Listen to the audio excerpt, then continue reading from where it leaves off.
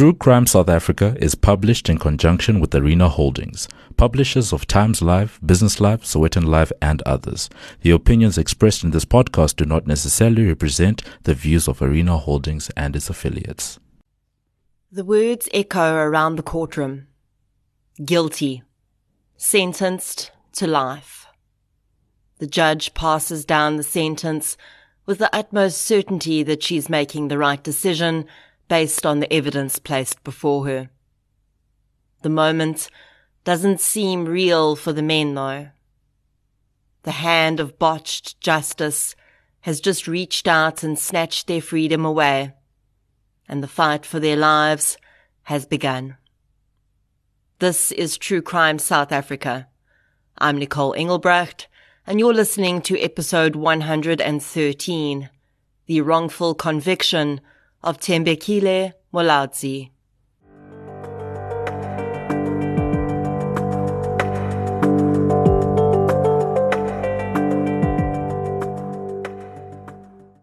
Now it's my monthly tip about what to watch on CBS Justice, the home of true crime on TV.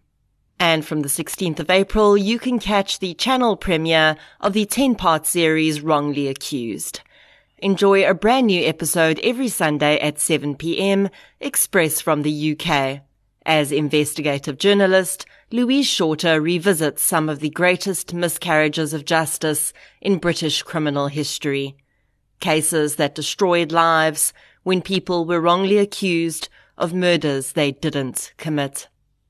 I had the chance to chat to Louise for a special behind-the-scenes interview about her work on the series. So be sure to keep listening after the episode and watch Wrongly Accused on DSTV channel 170 and Starsat 222. It premieres from this Sunday, the 16th of April, and continues to Sunday, the 18th of June. And a huge thank you to CBS Justice for sponsoring this episode of True Crime South Africa.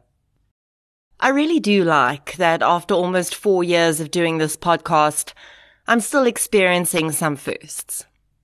I don't really know why it took me 4 years to get to my first episode about a wrongful conviction, but I think that has to do with the fact that this podcast has always been victim-focused. And perhaps it's taken some time for me to learn that victims don't always look the way we expect them to. I also think that I came into this podcast journey having very specific ideas about our justice system, what it was capable of, and how well it functioned.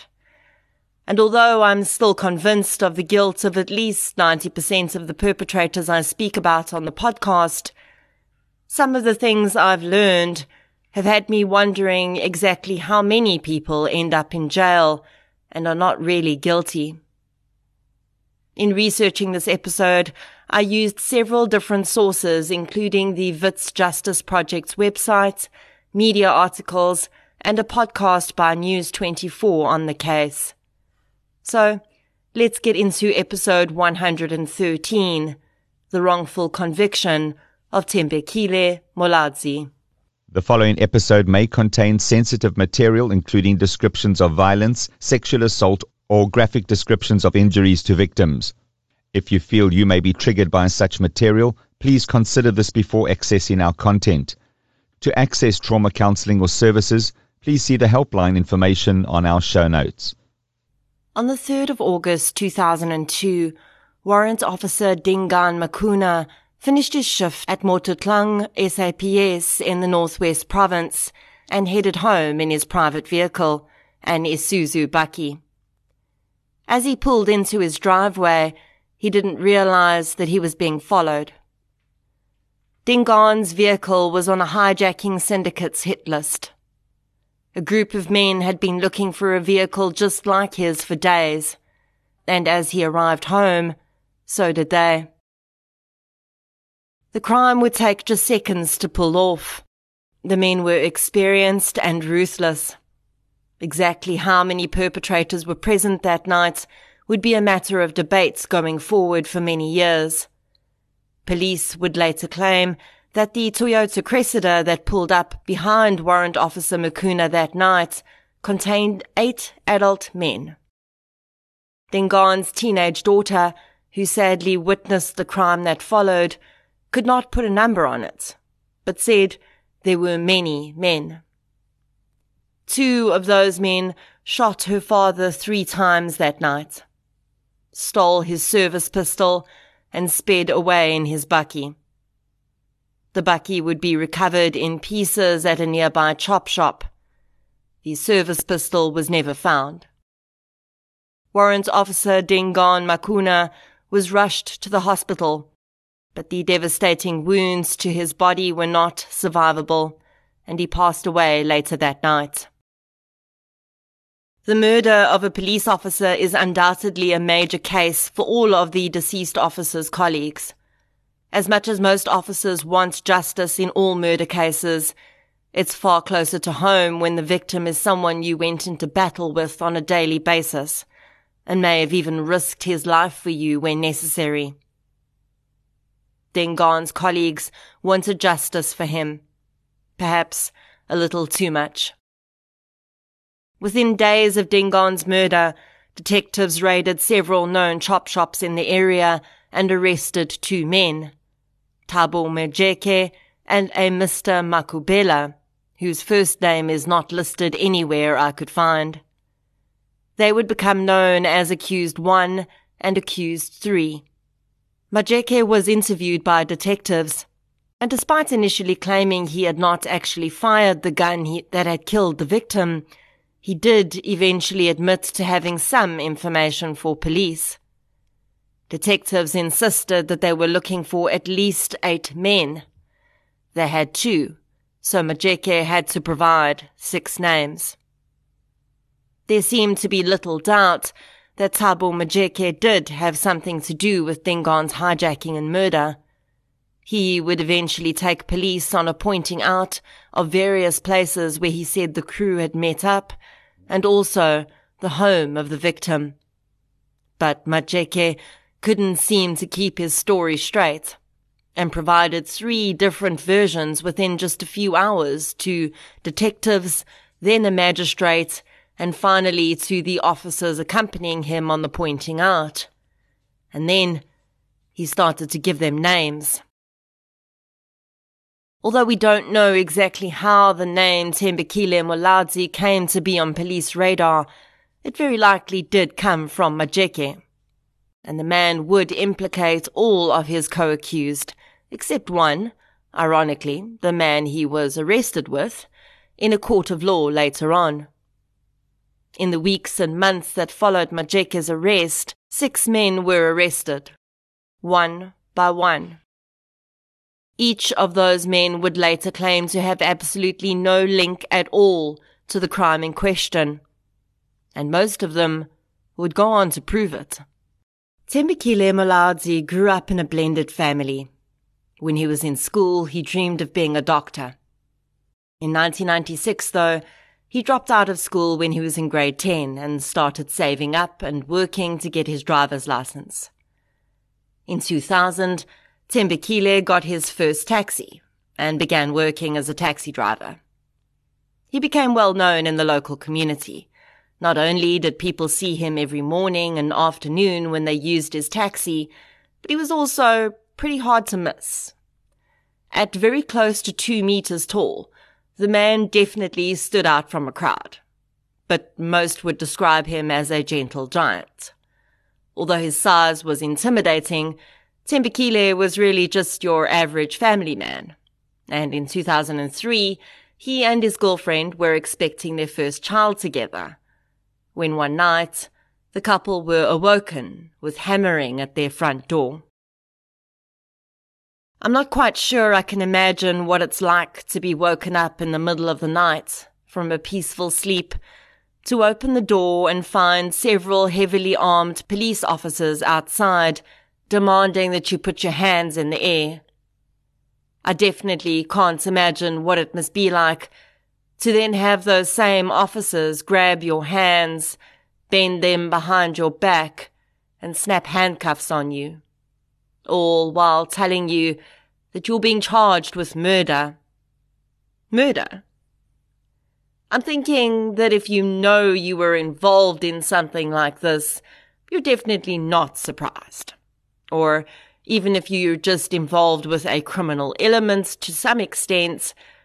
But for a really normal, everyday working man, a soon-to-be dad and partner, this must have seemed like he'd been pulled into a different universe. As Thembekile's pregnant girlfriend watched in horror, he was dragged off into the darkness. Over the next few days and weeks, Thembekile would discover that his name had somehow made it into a murder investigation in which a police officer had been killed. His alibi for that night was his girlfriend, and he denied having anything to do with the crime. But police weren't listening. Thembekile would also discover that he wasn't the only one this had happened to. In total, 5 other men had been arrested who would eventually be found to have had absolutely nothing to do with the crime. But that revelation wouldn't come out in the investigation as one would expect, and not even in court. The truth would take far longer and require much more effort to reveal itself. Now, as I'm writing this episode, I'm thinking, how is this different to other cases I've discussed where a perpetrator's been arrested? If you think back to almost every solved case I've covered, where police pitch up to arrest the perpetrator, don't they always protest their innocence? And how many times have I said, well, I'm sure police wouldn't be arresting him if they didn't have the evidence to do so. And for the most part, that's true.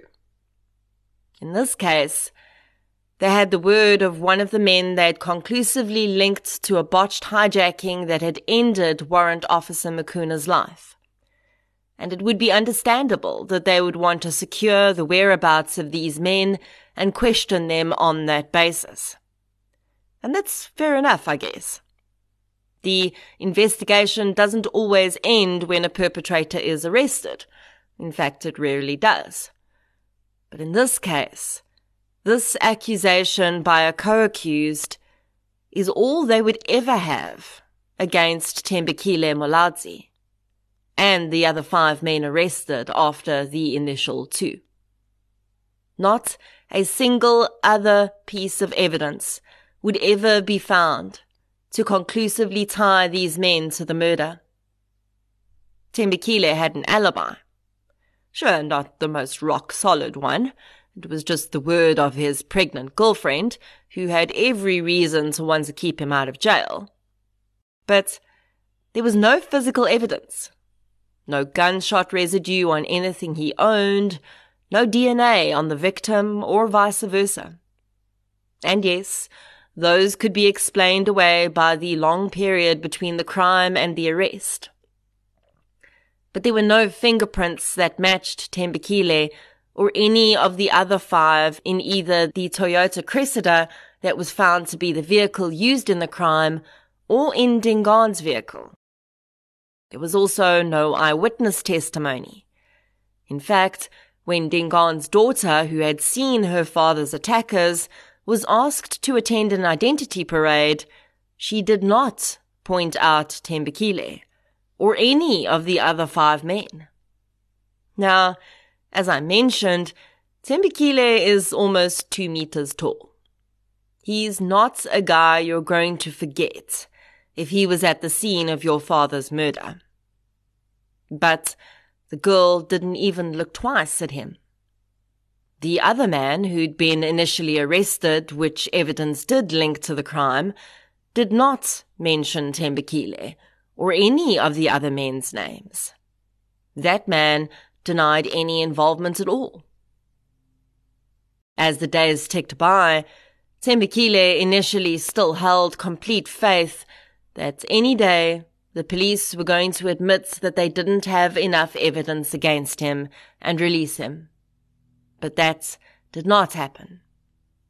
Instead, in late 2003, he and his 7 co-accused went to trial in the Northwest High Court.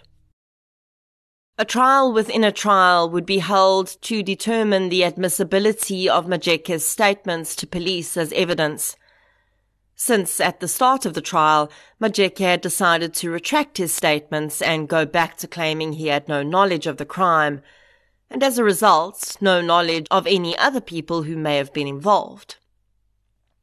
The prosecution, though, wanted to use his initial statements as evidence against him and his co-accused. A critical error would be made in this portion of the trial, which would have long-standing effects. The statements Majeke had made were allowed in as evidence, but not as a confession to a crime, but rather as an admission of knowledge of a crime. But that wasn't the error. In allowing the prosecution to use the admissions as part of their evidence against Majeke, the judge was following the letter of the law. But the error came in allowing that admission to be used as evidence against his co-accused. Especially considering Majeke was now claiming his entire statement to have been untrue. It would have been highly irregular to use an inconsistent witness's accusations against other co-accused. But the admission stood as evidence. Then the trial got even stranger. After Thabo Majeke's defense had rested its case, he applied to reopen his defense. He wanted to change his testimony. The judge allowed it, and Majeke, for some unknown reason, decided to implicate, under oath, the last 6 men who were arrested, the ones he'd implicated in his initial statement. He said that of the 8 men seated in the defendant's dock, only he and Makubela, the other man who'd been initially arrested, had played no role in the crime, and all the other 6 men had been present when Warrant Officer Mukuna was shot. At this point, anything that came out of Majeke's mouth should have been seriously questioned. He was flip-flopping on his story for a 5th time, and conveniently only not implicating himself and his friend. Not just that, but the backstory he gave in his second court testimony was completely different to both the story he'd given the police and the story he'd given the magistrate. Honestly, at this point, even the prosecution should have been questioning the validity of this man's testimony, but they didn't, and neither did the judge. On the 22nd of July 2004, 7 of the defendants, including Thembekile Molaudzi, were found guilty of all charges against them. The 8th defendant had been granted bail and disappeared. He was one of the falsely accused 6, and clearly didn't trust the justice system to do the right thing. Thembekile's son was born while he was on trial. He was just 3 months old when the judge handed down a life sentence to his father. Despite the unjust treatment he'd received thus far in the process, in the early days, Thembekile still held out the hope that his conviction would be quashed on appeal. But he would soon learn that he would have to first navigate a very big change that was about to happen when he moved from the awaiting trial section he was being held in to Kgosi Mampuru prison to begin serving his life sentence. Thembekile says that when he was processed at Kgosi Mampuru, he and his fellow convicted offenders entering the prison that day were forced to strip down and perform squats in front of a room of laughing female prison staff members. Most often, the strip search is part of a normal prison intake procedure, and offenders are sometimes asked to squat to ensure that they aren't concealing anything in any body cavities. This search should be done in a manner that is as humane as possible, though, and certainly not, as Thembekile claims, as a spectacle for the amusement of prison staff. That would perhaps be the mildest abuse he says he suffered, though. He also explained that he and his fellow convicted offenders were then tortured using shields that are used in prison riots and emits an electrical shock into anyone touching them. Thembekile's claims of torture in South African prisons are not isolated. Egon Oswald, a South African human rights lawyer, says that in his career he's investigated and represented offenders in cases of torture and abuse in almost every single prison facility in the country. In 2020, author Ruth Hopkins published a book called Misery Merchants, an expose of human rights abuses occurring at Mangaung, the privately run prison in Bloemfontein. This prison is run by the international security firm G4S, and allegations raised in this book not only confirm similar incidents to what Thembekile described having happened to him in Kgosi Mampur, but have also become very relevant once again as public conversations turn to the escape of rapist and murderer Thabo Bester from that very prison. Thembekile sent pleas to as many people as he could think of in the months that followed. He sent letters to the office of the then President Thabo Mbeki, who informed the man he could do nothing about his situation and he should exercise his right to appeal. He also sent letters to the Parliamentary Committee on Correctional Services and the Minister of Correctional Services regarding the abuse and torture he and his fellow prisoners were suffering. The overwhelming response was a hollow, echoing silence. But something was done in response to Thembekile's complaints. Now, of course, there's no way to prove this, but it seems very coincidental that throughout his years in prison, every time Thembekile made a noise about the treatment he was enduring, he was moved to a different facility, and torture and abuse began again in different ways. After his letters to various departments pleading for assistance, Thembekile was moved away from Pretoria to eBongweni Supermax in Kokstad. In Pretoria, he was able to see his wife and son more often. In KwaZulu-Natal, there was little hope of that. Also, his entire family was in Johannesburg and the Northwest, his support system, the people he needed to help him fight his case. In Kokstad, he was once again tortured on admission and immediately sent to segregation. Thembekile spent several months in a confined, dark cell with no access to prison facilities. He received his meals in his cell, and occasionally a guard would check on him. A prisoner who's segregated in terms of subsection 1B to F of the Correctional Services Act of 1998, quote, must be visited by a correctional official every 4 hours, and by the head of prison at least once a day, and must have his or her health assessed by a registered nurse, psychologist or medical officer at least once a day. End quote. Thembekile says this never happened. A report by an organization called Ground Up on segregation facilities notes that it is almost standard practice for prisoners being transferred from Kgosi Mampur to eBongweni Supermax to immediately go into segregation cells. No one could tell the organization why this happened, but it seemed clear from their investigations that many of the men incarcerated in these cells had been there for years. Segregation cells are supposed to be used to isolate highly dangerous offenders from the rest of the population, and to ensure that they are not a threat to themselves or anyone else. Thembekile was serving a life sentence for murder, so he may have been considered a violent offender, but he had no disciplinary issues in Pretoria, and there was no reason for him to be segregated upon arrival in Kokstad. When he was finally released from segregation, Thembekile set about preparing for an appeal. In order to accomplish this, he needed the transcripts from his trial so that he would have all of the exact details of the testimony and evidence that had led to his wrongful conviction.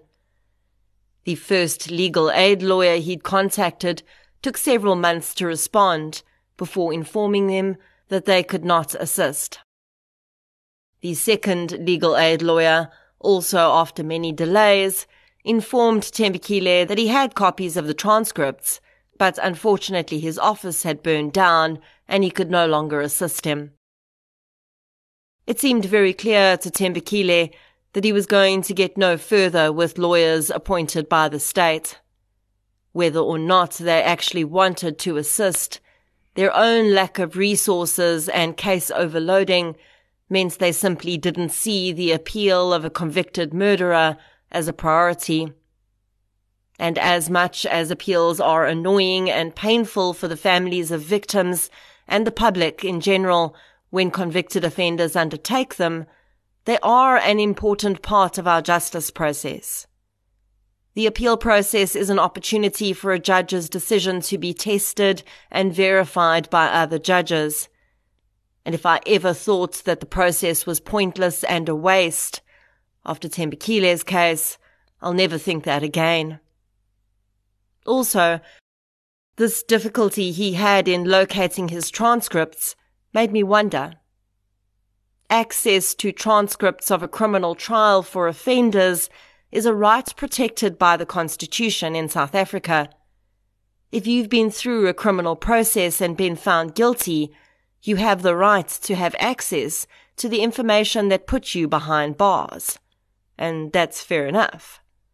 But honestly, I've never thought about the fact that offenders cannot actually appeal without access to their transcripts. And that made me think about the multitude of offenders who have never appealed their cases. As will soon become clear, having a private lawyer who's actually focused on your case makes all the difference. But you can only do that if you have the money to pay for one. So, how many offenders have never been able to appeal their cases, even if they had grounds to, because they struggled with legal aid lawyers and did not have the resources to access private lawyers? Something for me to think about the next time I say, well, if he or she was innocent, surely they would have appealed. It's just never that simple, is it? When Thembekile was transferred to Kokstad, 2 of the men who'd been wrongly convicted with him were also transferred there. Boswell Mhlongo and Disco Nkosi had been convicted along with Thembekile. Their stories very much mirror his, and you can hear more about what happened to them and the impact on their families in the News 24 podcast Justice Delayed. Boswell and Disco's fight for justice would be inextricably linked to Thembekile's too. But at this point, as the men were at Kokstad and trying to find their transcripts, it would be Thembekile who led the charge on getting things done. The 3 men realized that if they were ever going to get their appeals underway, they would have to try and fund a private lawyer, even if just for the short period it would take to find the transcripts. All 3 men came from working-class homes. Their families were suffering financially with them being incarcerated, and there was no way they could all have a private lawyer for the entire duration of their appeals. But if they could just get those transcripts, at least that would be one step in the right direction.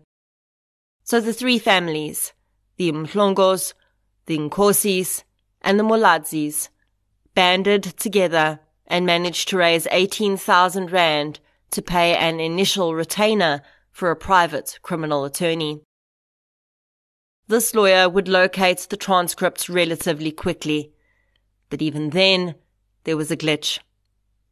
The trial transcript was supposed to be 1,023 pages long. The document handed over to the men's lawyer was almost 400 pages short.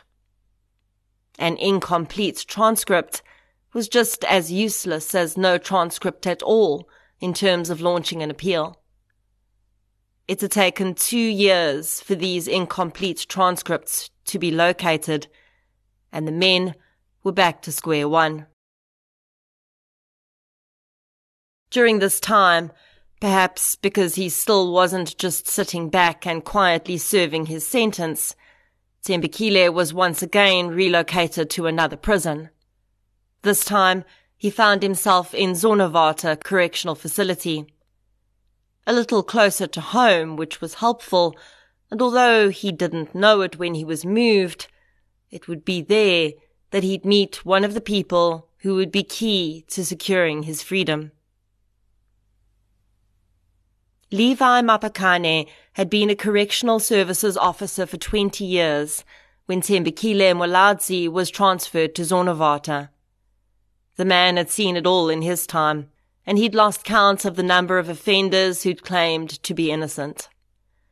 Levi had also built up some pretty good people assessment skills, and he could often tell when someone was lying to him. So when the tall, imposing-looking young man started telling the older prisoner guard that he was innocent, at first he took it with a truckload of salt, rather than the customary pinch. For Levi, the world inside the prison was very different from outside. In those walls, you really couldn't trust very many people, and almost everyone he came into contact with there had done some pretty bad things. But there was something about Thembekile that bugged him. The young man, despite only finishing grade 10, spent his days in the prison library studying the Constitution.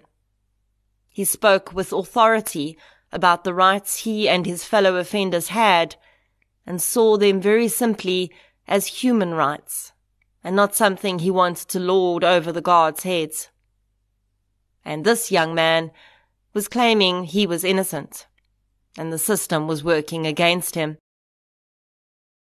Of course, Levi's first question was whether Thembekile had used his appeals, and when he heard the answer, he was quite surprised. Then, when he listened to Thembekile's story about the type of evidence he'd been convicted on, something in Levi told him he needed to look deeper into this. In his spare time, Levi started to look into Thembekile's case. He researched the legal mechanisms that might be available to him to undertake his appeals. And one Sunday morning, while he was reading the newspaper with his coffee, he read an article about an organization, and the penny dropped. Established in 2008, the Wits Justice Project initially focused on investigating human rights abuses and miscarriages of justice related to the criminal justice system, integrating journalism, law, research, education, and advocacy to raise awareness, expose injustice, and campaign for important changes and reforms. Over the years, the organization has started to work with legal representatives to actually action assistance for people who have been wrongly convicted of crimes, and the article Levi read in the newspaper that morning was about one of their first successes. Caroline Rafferty was one of the first people at Wits Justice Project that Levi spoke with about Thembekile's case.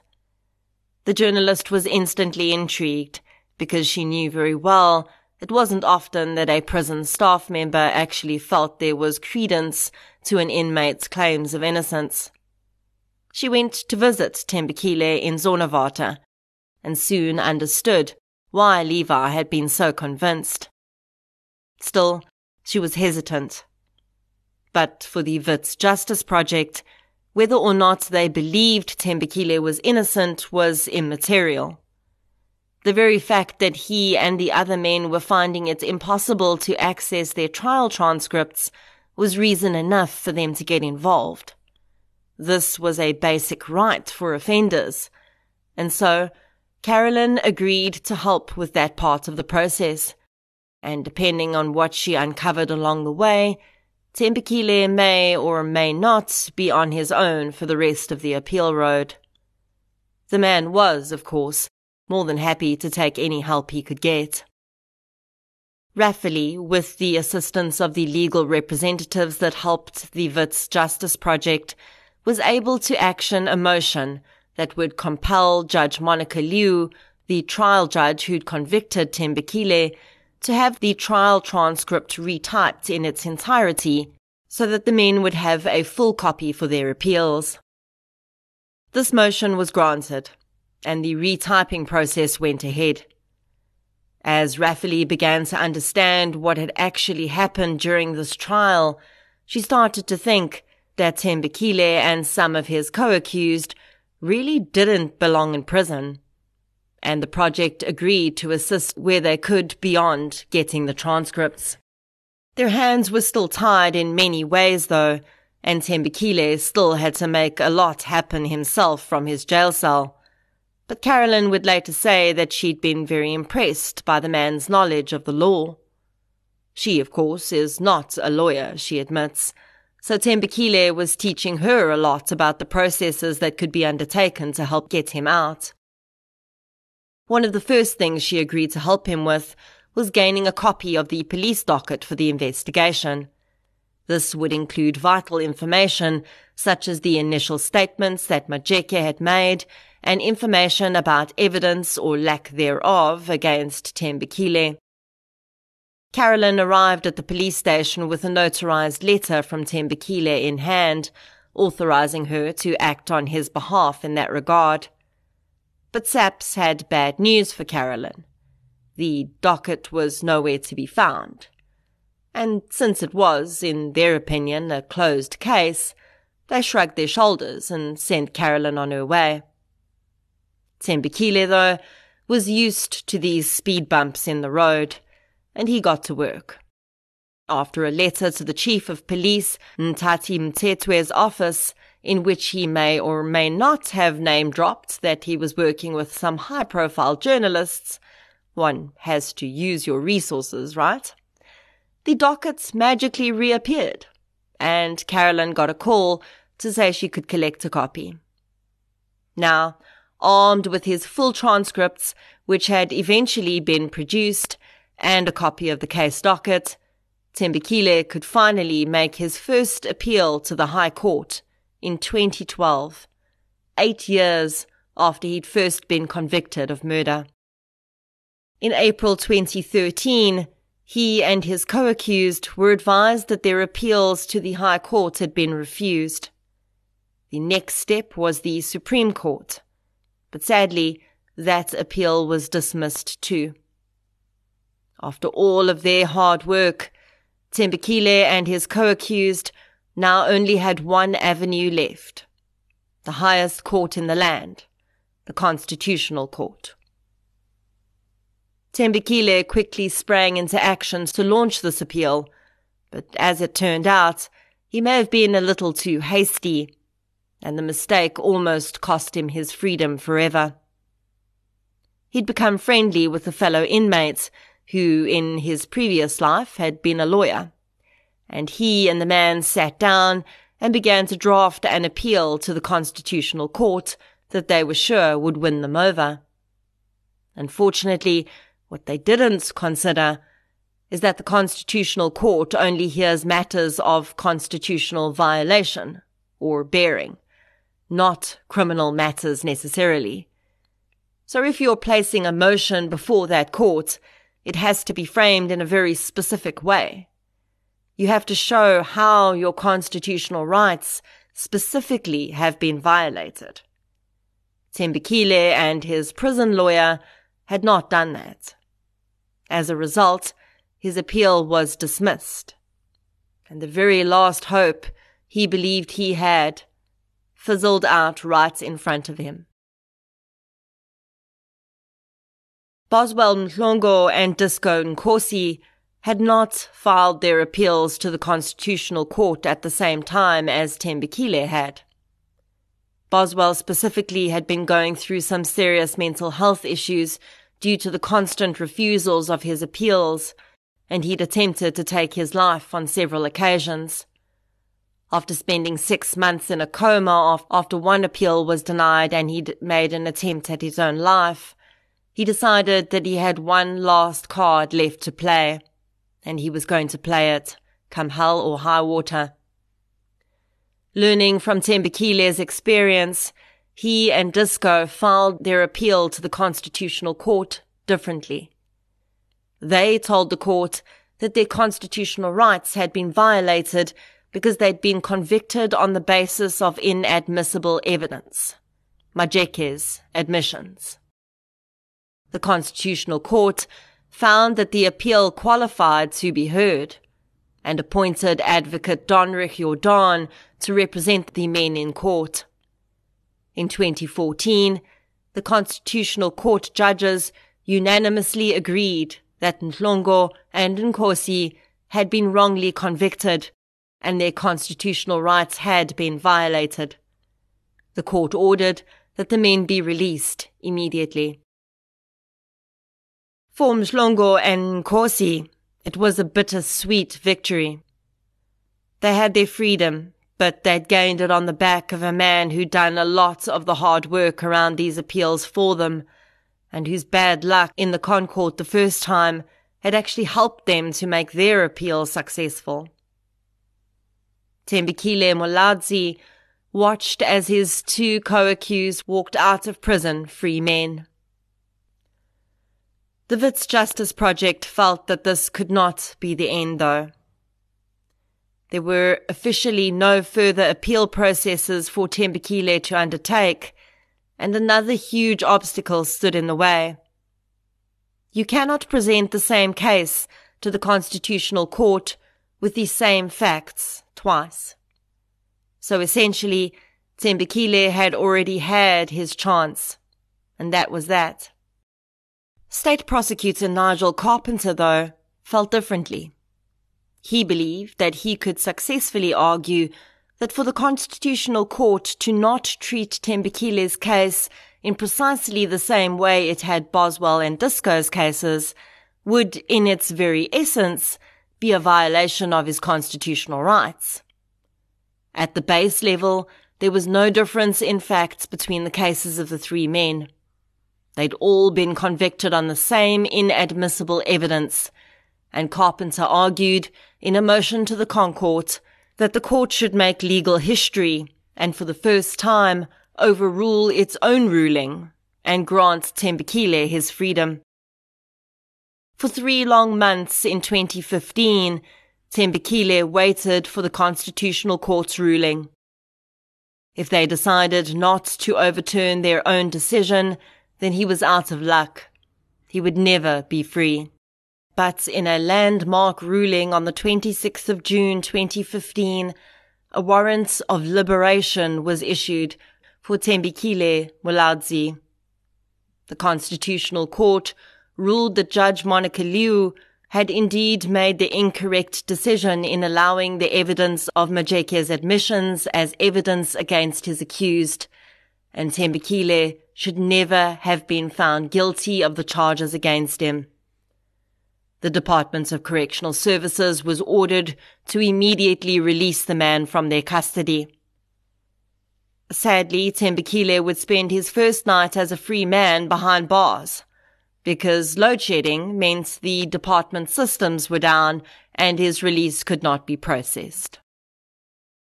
But on the 27th of June, Thembekile breathed air outside of a prison facility for the first time in 11 years. The baby boy who'd only just been born when his dad went away to prison turned 12 soon after Thembekile came home. He'd missed the child's entire early childhood. The world was a very different place than when Thembekile had left. If you think back, there were so many technological changes in the specific 11-year period while that man was in prison. Think about 2004. We didn't even really have Facebook at that time. And then think about how different the world already was in 2015. It must have been completely mind-blowing. A few weeks after his release, the Wits Justice Project held a party in Thembekile's honor, where he thanked those who'd walked the path with him, but those who'd played any role would also acknowledge that it had been Thembekile who'd been the real hero in his own story. He'd never given up, and despite having been let down by the system again and again, he continued to push back against it, in the hopes that one day he might receive the support from it that he deserved.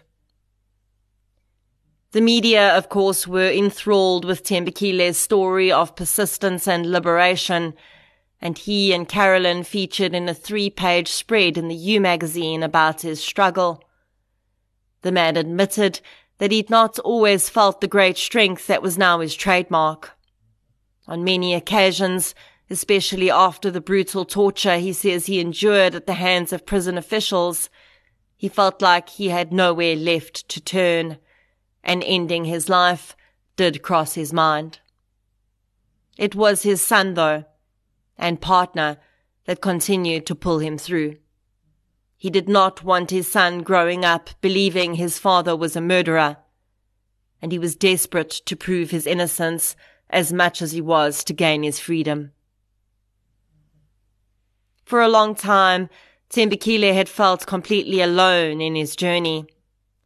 Sometimes even after he'd gained the support of many of those who eventually helped contribute to his freedom, no matter how many people he engaged with or spoke to during the day, he still had to return to his prison cell at night.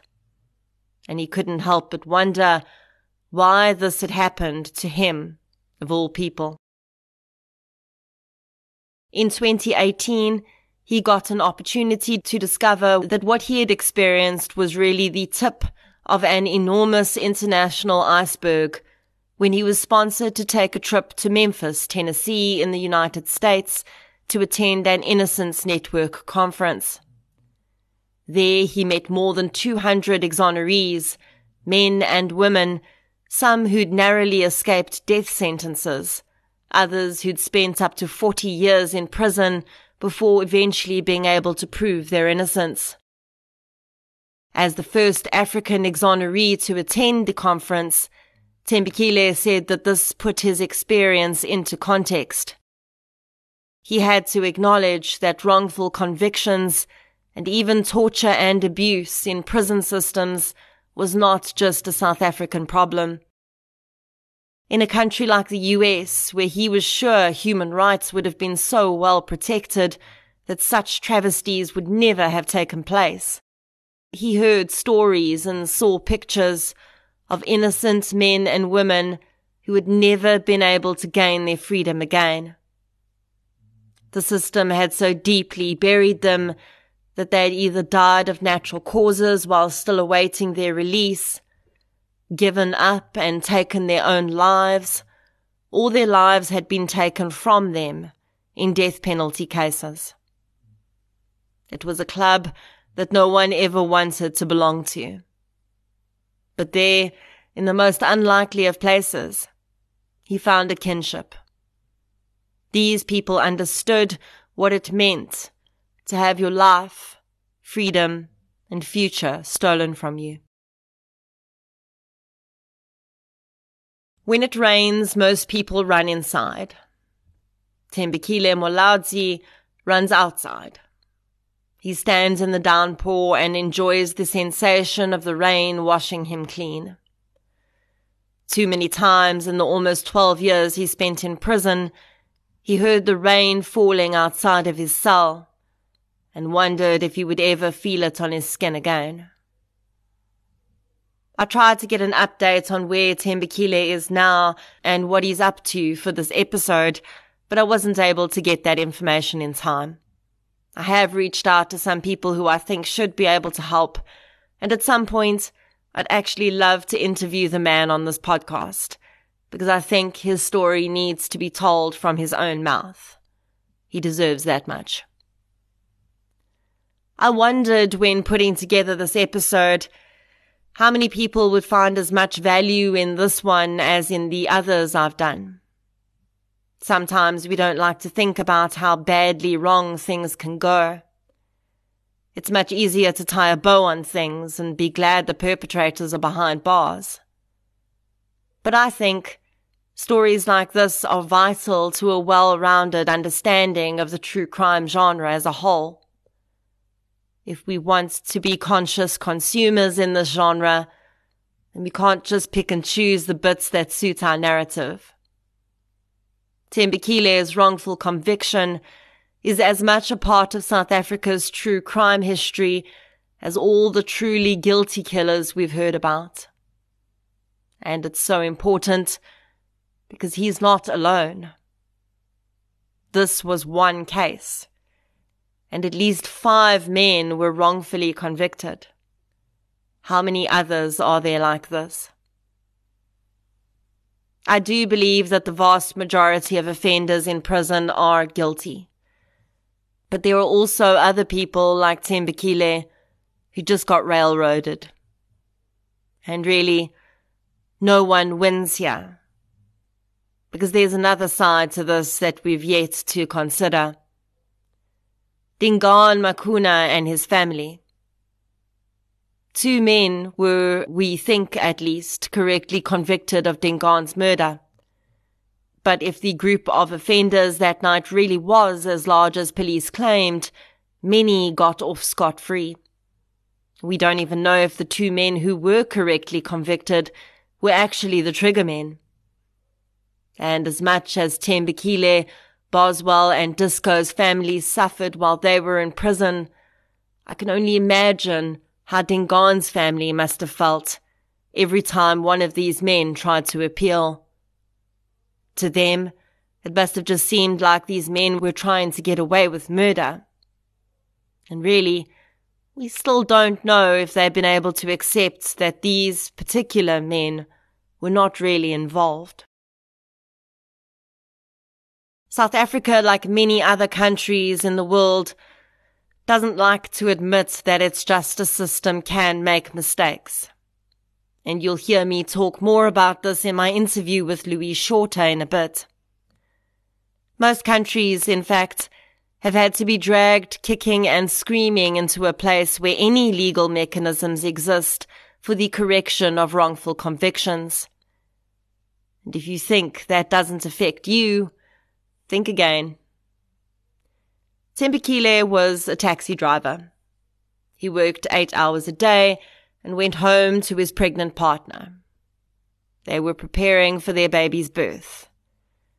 Thembekile was saving up to give his son the best start in life he could. His biggest sword cross with the law at that point was a speeding ticket. He went to bed one night in 2003 a free man, having no idea that he would not do so for another 12 years.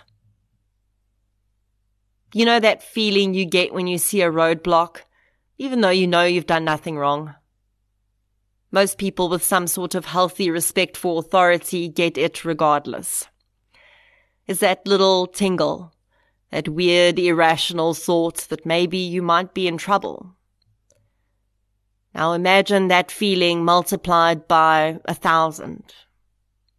Waking up from a deep sleep, banging on your door, shouting, handcuffs, cold steel, bars, charges, lies, courtrooms, torture.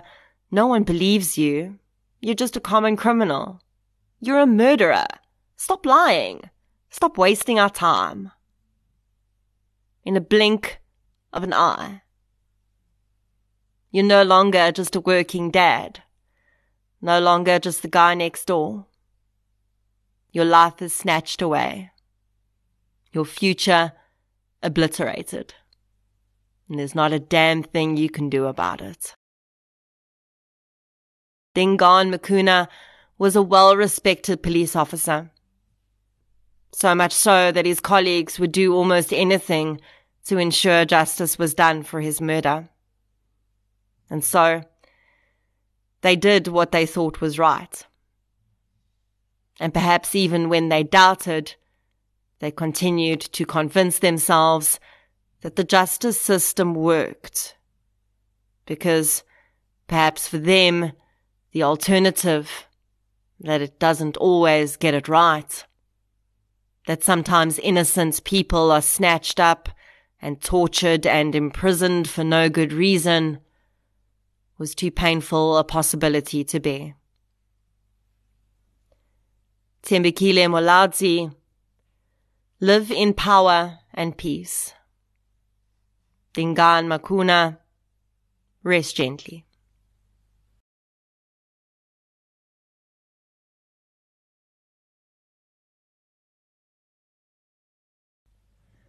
Coming up, I had the distinct pleasure of interviewing Louise Shorter, a UK investigative journalist who's helped to reveal some of the greatest miscarriages of justice in British criminal history.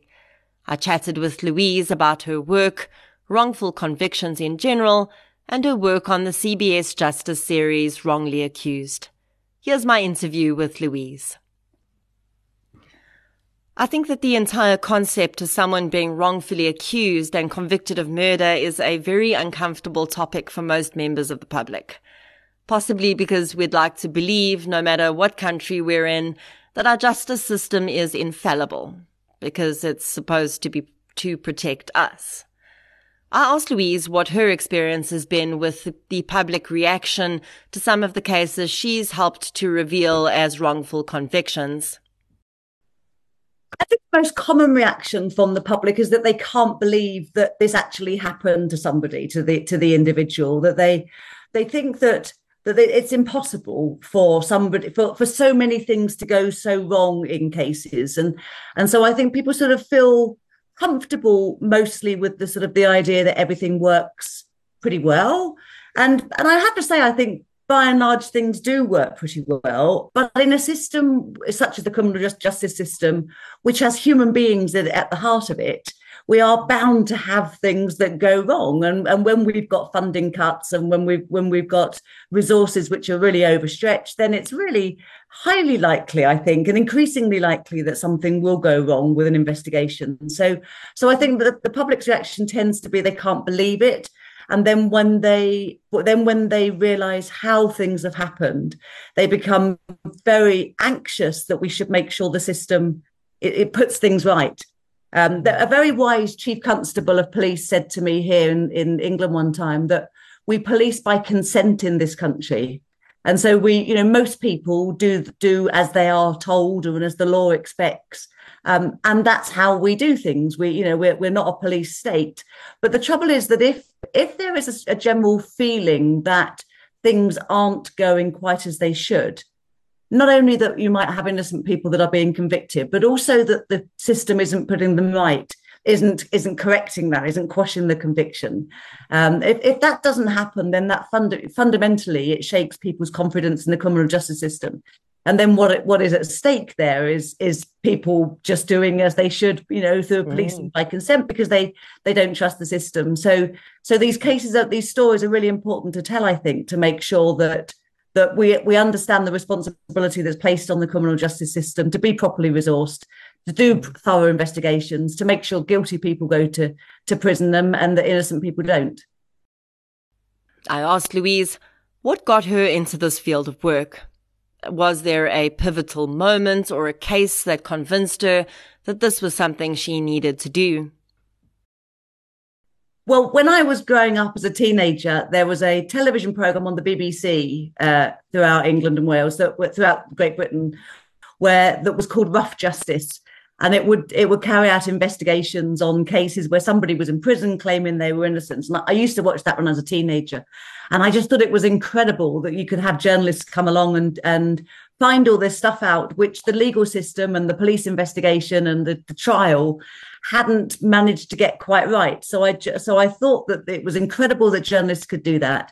And I just was really affected by the individual stories. And there were some really big cases happening when I was a teenager. So we had the Birmingham 6 and the Guildford 4 sort of political terrorism and sort of type cases where people have been in prison for a long time, and a lot of people believed that they were totally innocent.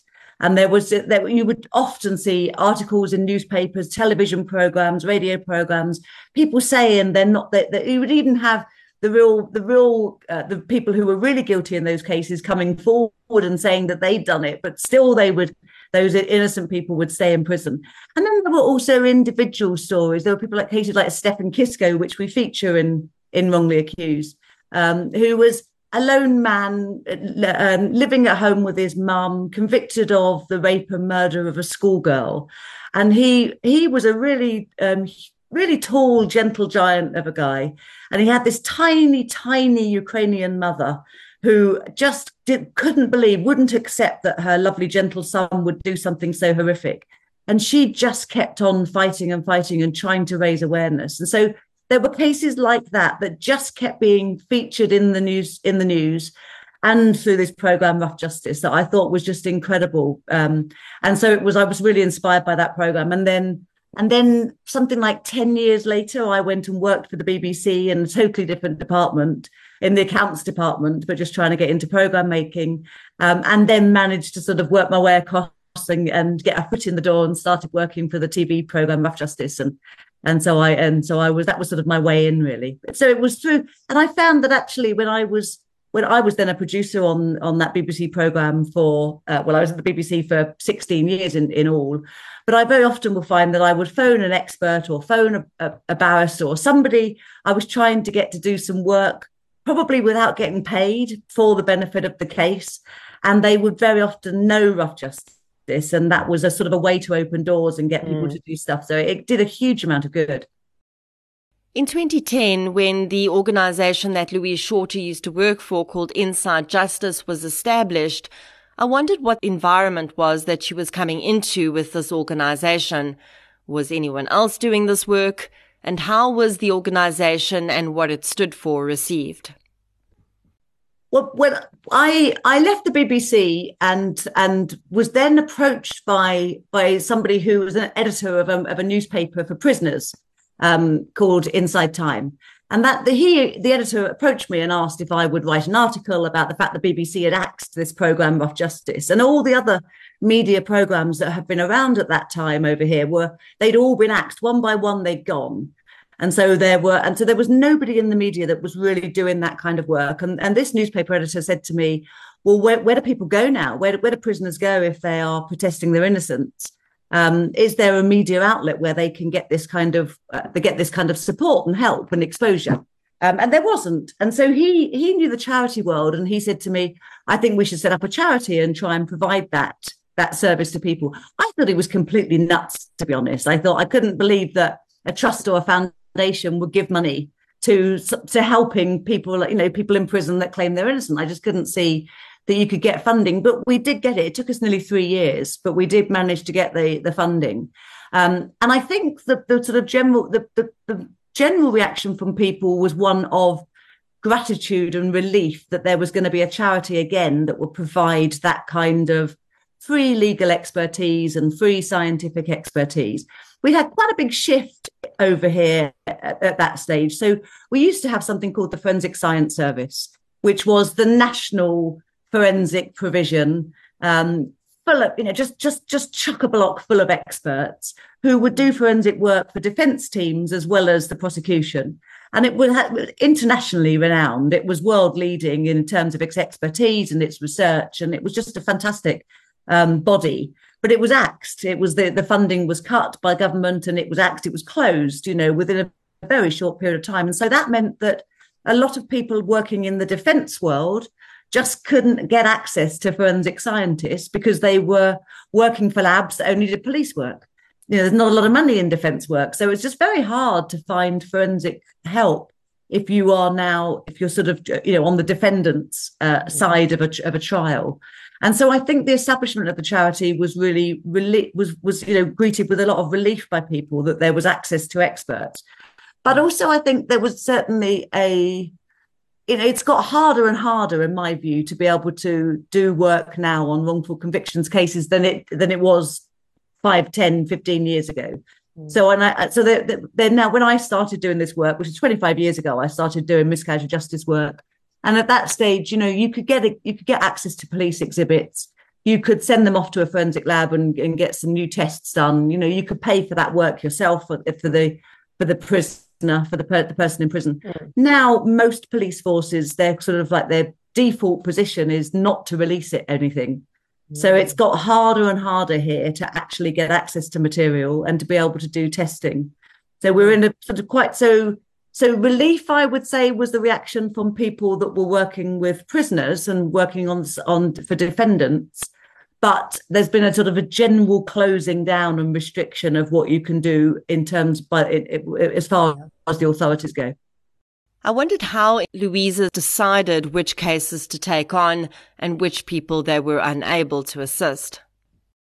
Well, I always think that what you need to do is to get a really clear idea of all of the evidence that was there at the trial. You know, don't just listen to what the person in prison is telling you, but make sure you get a really clear, objective view of everything. And the single most important thing you need to do, in my view, is to identify what is the very best piece of evidence that the prosecution had. You know, what is their strongest? What is the strongest thing the prosecution had against the person in prison? Because you need to work out basically whether or not the person who says they're innocent is whether there might be any truth in it, or whether they're wasting your time. Because everybody in prison says they're innocent. You know, everybody is going to use that line. So the trick is to sort of try and work out who might actually be telling the truth. So if you can identify the strongest piece of evidence, that means that you can then work out whether or not that piece of evidence is good.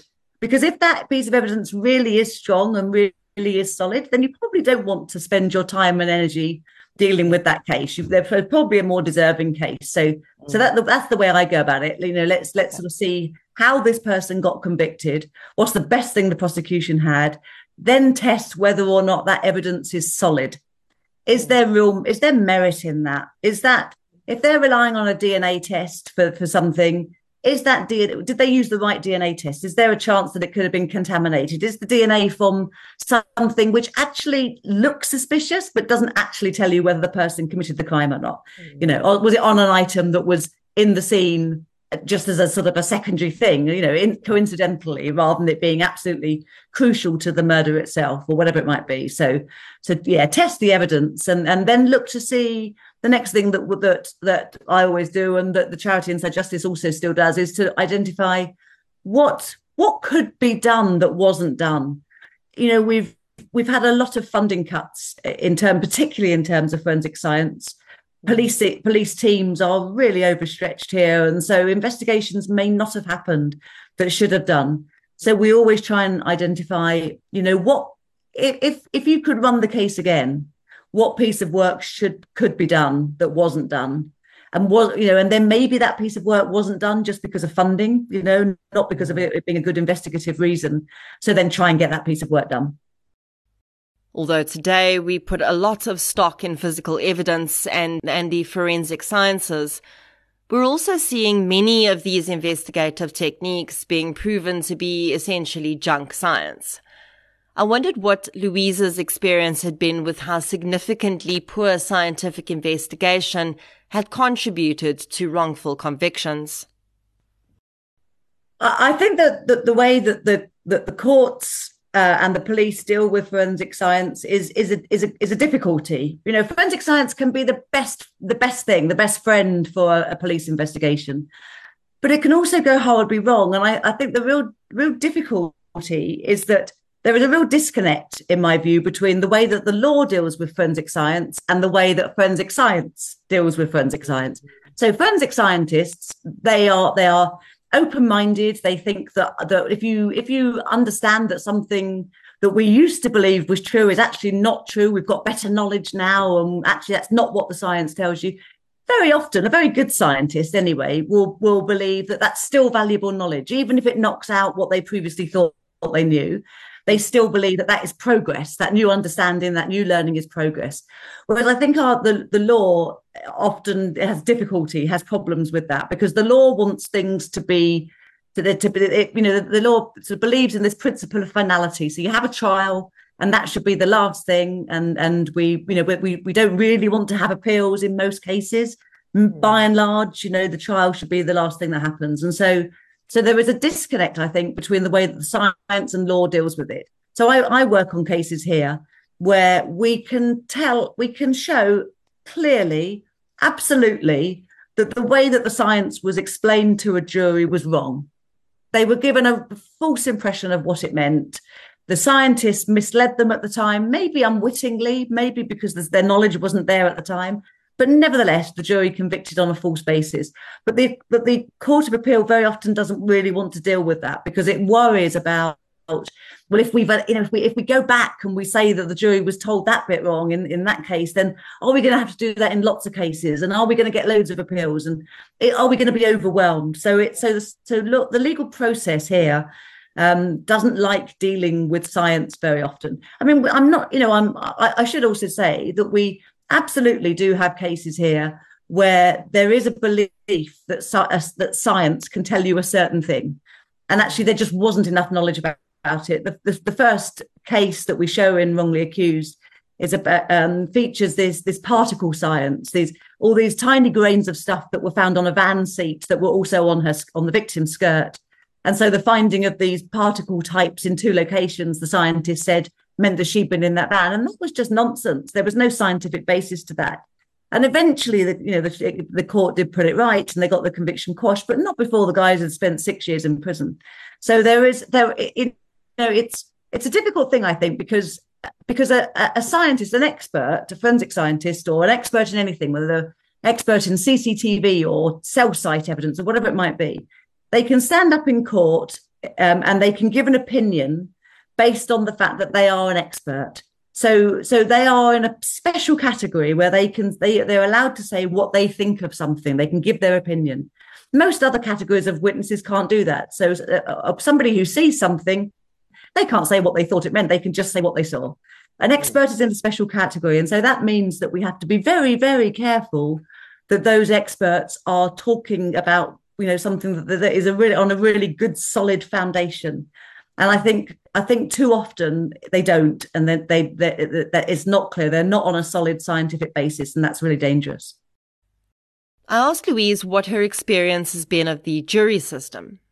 Does she think that the system contributes or reduces possible wrongful convictions, or does it play no role at all? We have a jury system here in England and Wales where we have 12 members of the jury, and the idea being that we will balance out any biases between, by having such a sort of a big pool. We can convict on a majority of 10-2. And I think that, I worry about that sometimes. I have certainly seen, I have not done, sorry, let me go back. I have certainly got a feeling, a sense over 25 years of doing these kind of cases, that there are occasions when juries reach verdicts on a majority on a Friday afternoon before, I've had cases where there was a big sporting fixture that was about to start and the jury suddenly reached a majority verdict just before that started. Or, so I worry about juries wanting to get out of the room and just wanting it to be over, and so somebody buckles, and they come in then with a majority verdict. I worked on a case some years ago where a guy is in prison currently for serving a minimum of 30 years for murders, and I did an investigation about his case and put out a program where we spoke to the foreman of the jury, who said, If I had heard the evidence that you found in your investigation now, I would never have convicted. So that would have taken it to a 9-3. And then another juror came forward after that and said, I too wouldn't have convicted if I know what I know now. So that would have taken it to 8-4. But the guy's still in prison. He's still inside. So I think by and large, I think juries are a good system. I think it's a good system, but I worry about that just pushing somebody when it gets to a majority to buckle, and then you've got your majority and that's it, the life sentence is in. But one other thing I'd just like to say about jurors is that I listened to a talk by a law professor one time, and he was saying that he'd asked for a kind of a show of hands in the audience to what does sure mean when you have to reach a verdict of being sure. So we used to have something here called you'd have to be guilty beyond a reasonable doubt. That's what it's always been traditionally been called. We've now changed it over here to that you have to be sure of guilt. So it's the same thing, beyond, what does it mean? What does sure mean? What does beyond a reasonable doubt mean? So this law professor asked the audience for what kind of percentage do you think it means to be sure? Now, if I was standing trial for life and I wanted people to be sure, I would want that to be certainly over 95%, more like 98%, up in that kind of a. He found that his audience thought that their average was around about 85%. Now, I find it horrifying and really shocking that juries might be convicting on the basis, of those kind of odds. It's become very clear over the years across the world that no justice system is exempt from a certain level of favour towards those with resources and historic, racial or other privilege. I wondered what Louise's experience in the UK had been with this. Does money and other forms of privilege automatically buy you a better experience with the justice system? I think it's certainly true to say, without a shadow of a doubt, that people who are less able to, whether it's through resources or their own intellect or whatever it might be, there are people who are disadvantaged in life are hugely disadvantaged by the criminal justice system. They're vulnerable, aren't they? They are to the whether it's that they can't properly express themselves during the interview, the police interview, whether they are fighting prejudices in terms of there being an assumption that if you look a certain way or you behave in a certain way or you come from a certain background that you are likely to be guilty of this crime, to not being able to gather the support and the resource that you need to get people on your side to be able to help you. Huge injustices that have happened throughout history and I'm sad to say are still alive and present today. Mm. When anyone is killed, we automatically look at those closest to them, and often that includes the spouse or intimate partner of the victim. In the first episode of Wrongly Accused, Louise and the other experts acknowledge that this is the natural and logical progression of an investigation. I wondered how often Louise saw that blinkered focus on the partner becoming problematic and contributing to wrongful convictions. I think it's common and I think it's understandable to an extent because, if women are murdered, then most of those women are murdered by somebody who is known to them.